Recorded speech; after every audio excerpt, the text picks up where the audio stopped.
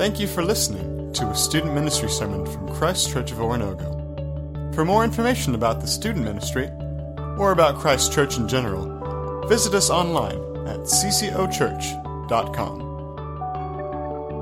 And now, here's this week's student ministry sermon. The struggle is a necessary part of the story. We spend our lives creating a narrative. Sometimes it's centered around God, and sometimes it's centered around us. Who is the main character of your story? What does that main character do throughout the story?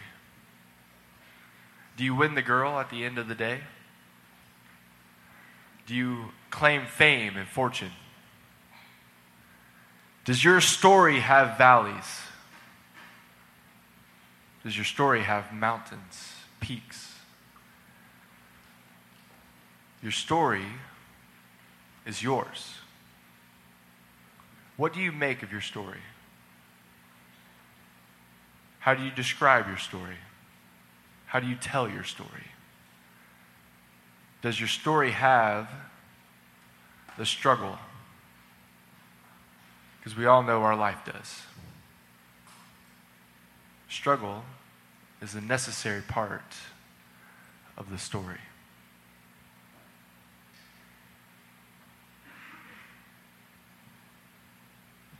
I have told you these things, so that in me you may have peace. In this world you will have trouble, but take heart, I have overcome the world. I've always gone to church. My entire family has always been involved in ministry. But I never took my faith to heart until I got into high school. My freshman year of high school, God told me something. He told me that He had amazing plans for me, but first I needed to go through some tribulation. I began reading my Bible and praying every day, and in that time my faith grew immensely, and I developed a confidence in Christ that I'd never experienced before. Then out of nowhere, towards the end of my freshman year, my little brother John was tragically killed in an ATV accident. In fact, in around 6 hours, 1:12 a.m., April 27th, it will be exactly 3 years since he passed away. For about a year, I tried to figure out why this had to happen, and then I realized what God told me before he died. That was that breakdowns always come before breakthroughs. The more and more I talked with God, the more I realized the relativity of my story to Jesus' story. As Christ followers, we experience life almost in the same way that he did. Stuff was constantly being thrown in Jesus' way, and he was constantly overcoming it. Bad things were constantly happening, and he was constantly slapping them upside the face and turning them for good. And all this leads up to the breakdown of breakdowns, and God intervenes in the most amazing way in the breakthrough of all breakthroughs. The final breakthrough that I'm referring to is Jesus' death and resurrection. Through this final breakthrough, we have the power to overcome the trials in our lives as Jesus overcame the trials in his life. When something gets in our way, we can rest assured that God is there, he has a plan, and he's always working, and a breakthrough is on the way. That's how I always have and always will live out my faith. I'm an overcomer because he's an overcomer, and I'm destined for victory because he won the victory.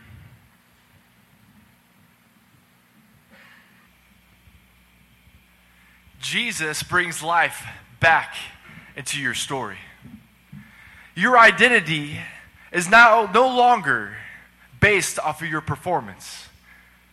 Your identity is no longer based off of what people think about you, how you present yourself to others.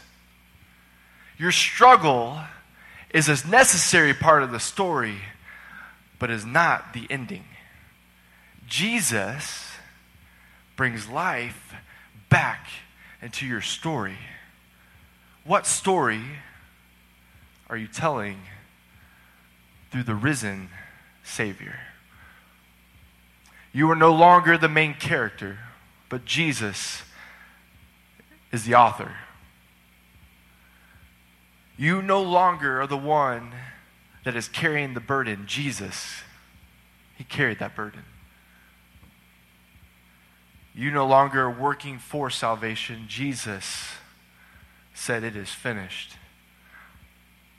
And it is through the cross, through his death, and then ultimately through the resurrection, that we now have life. And Jesus says that we have life and life to the fullest. Jesus brings life back into your story.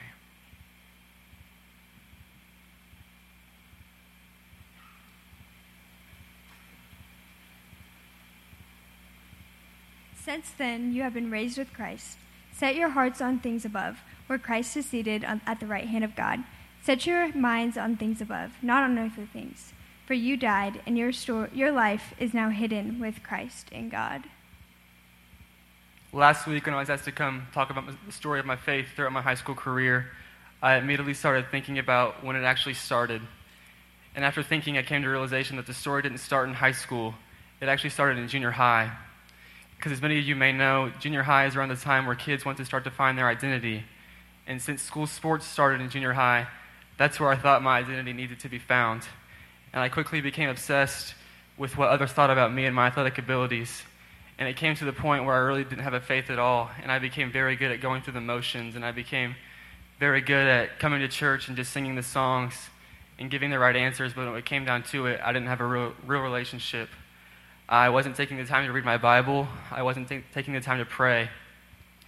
And I really just put God in the back seat. And that lasted all the way from about my 7th grade year, all the way probably halfway through my sophomore year. And that's when God really kicked me in the gut, and he gave me a wake-up call. And it was basketball season, and we were about 5 games in, and I started experiencing some knee pain. And we really weren't sure what it was, so we went to the doctor, and I got an MRI, and he told me that it was a torn meniscus, and he told me I'd be out a month. So I thought, okay, no problem, just out a month, and I'll be back to doing what I love. So at that time, I really didn't get the message that God was sending me. But he had bigger plans in store. And so come to the surgery, and the doctor goes in, and he finds out that it's much more than just a torn meniscus.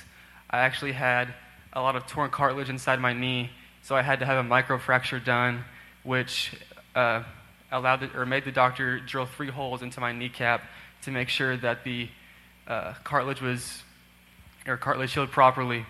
And after the doctor came out of the surgery, he came out and he told my parents that it was one of the worst knees that he had ever seen inside a 16-year-old, and that there was a chance that it wouldn't heal properly and that I'd never be able to play competitive sports again. And that's when I really realized that I was living for all the wrong reasons.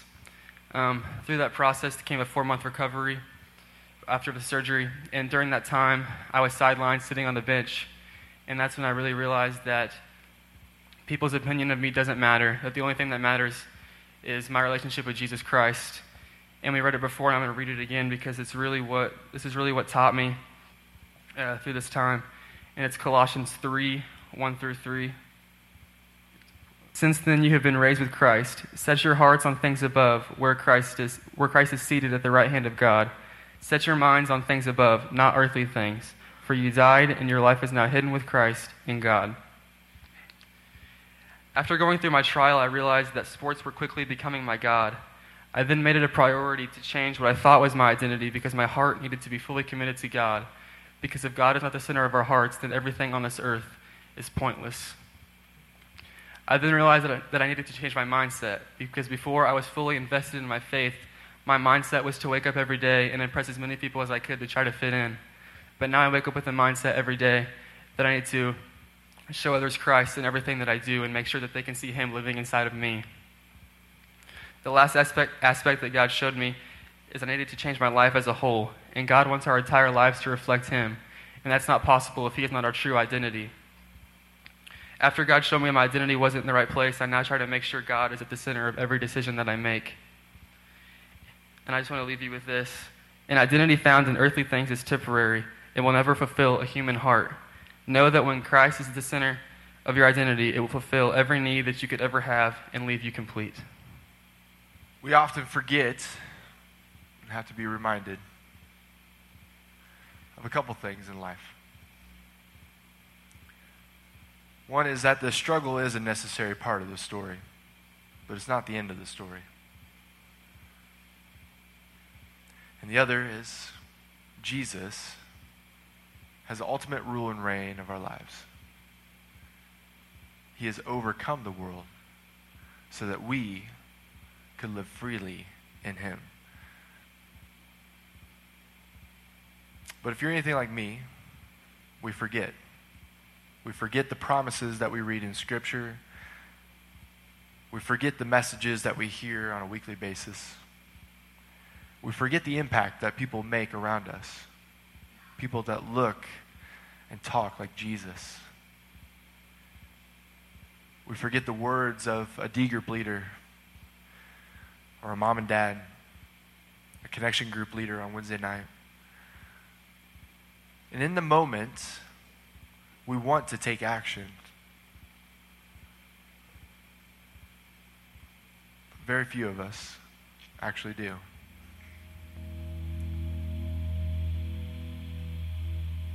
Jesus, on the night that he was betrayed, he sat with a group of disciples.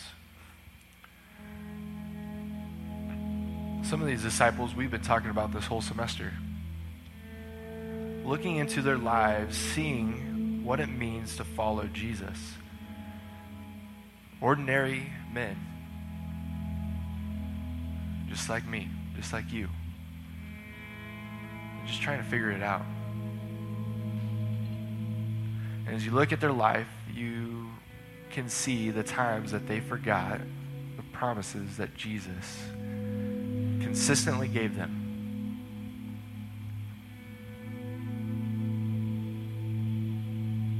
So he's sitting around a table. And he's telling them that I must go so that a counselor may come. The counselor is the Holy Spirit. And the place that I'm going to go, you can't go there. I'm going to give up my life for you so that you can have life in me.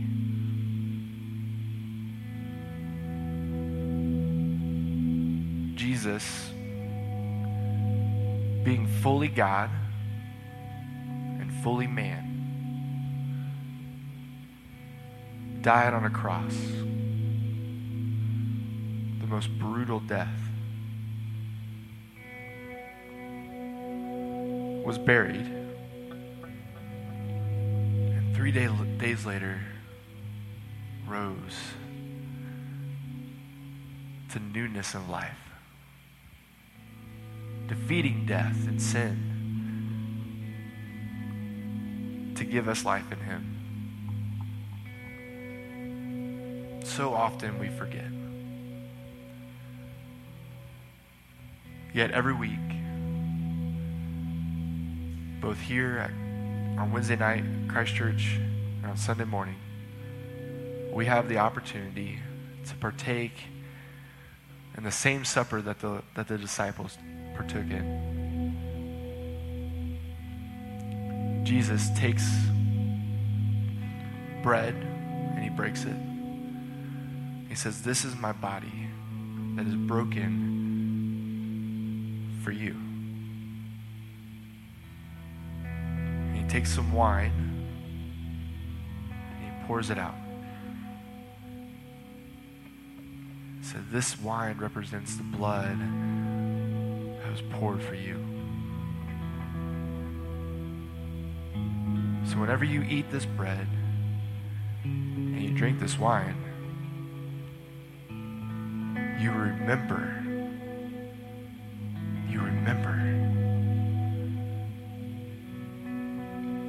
So often we forget.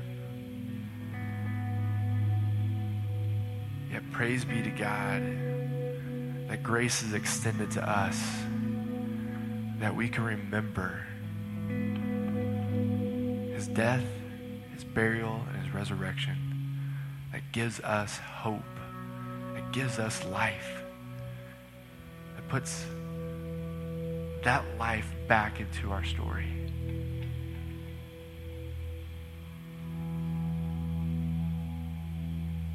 Here in a moment, we're going to continue to sing. We're going to worship a God that loves us right where we are.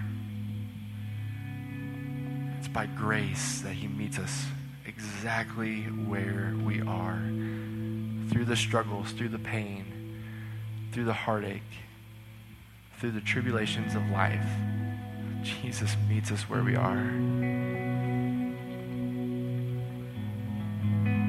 And he calls us to be more and more like him. We've been asking one question in a couple different ways this whole year. Where are you in your faith? And what is your next step? If you've given your life to Jesus, if you've surrendered your life to him, if you call him Lord and Savior, as we sing, I would ask for you to go and partake. There's 4 stations around the room.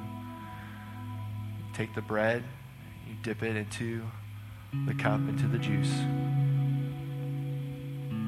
But before we move, and before we start singing,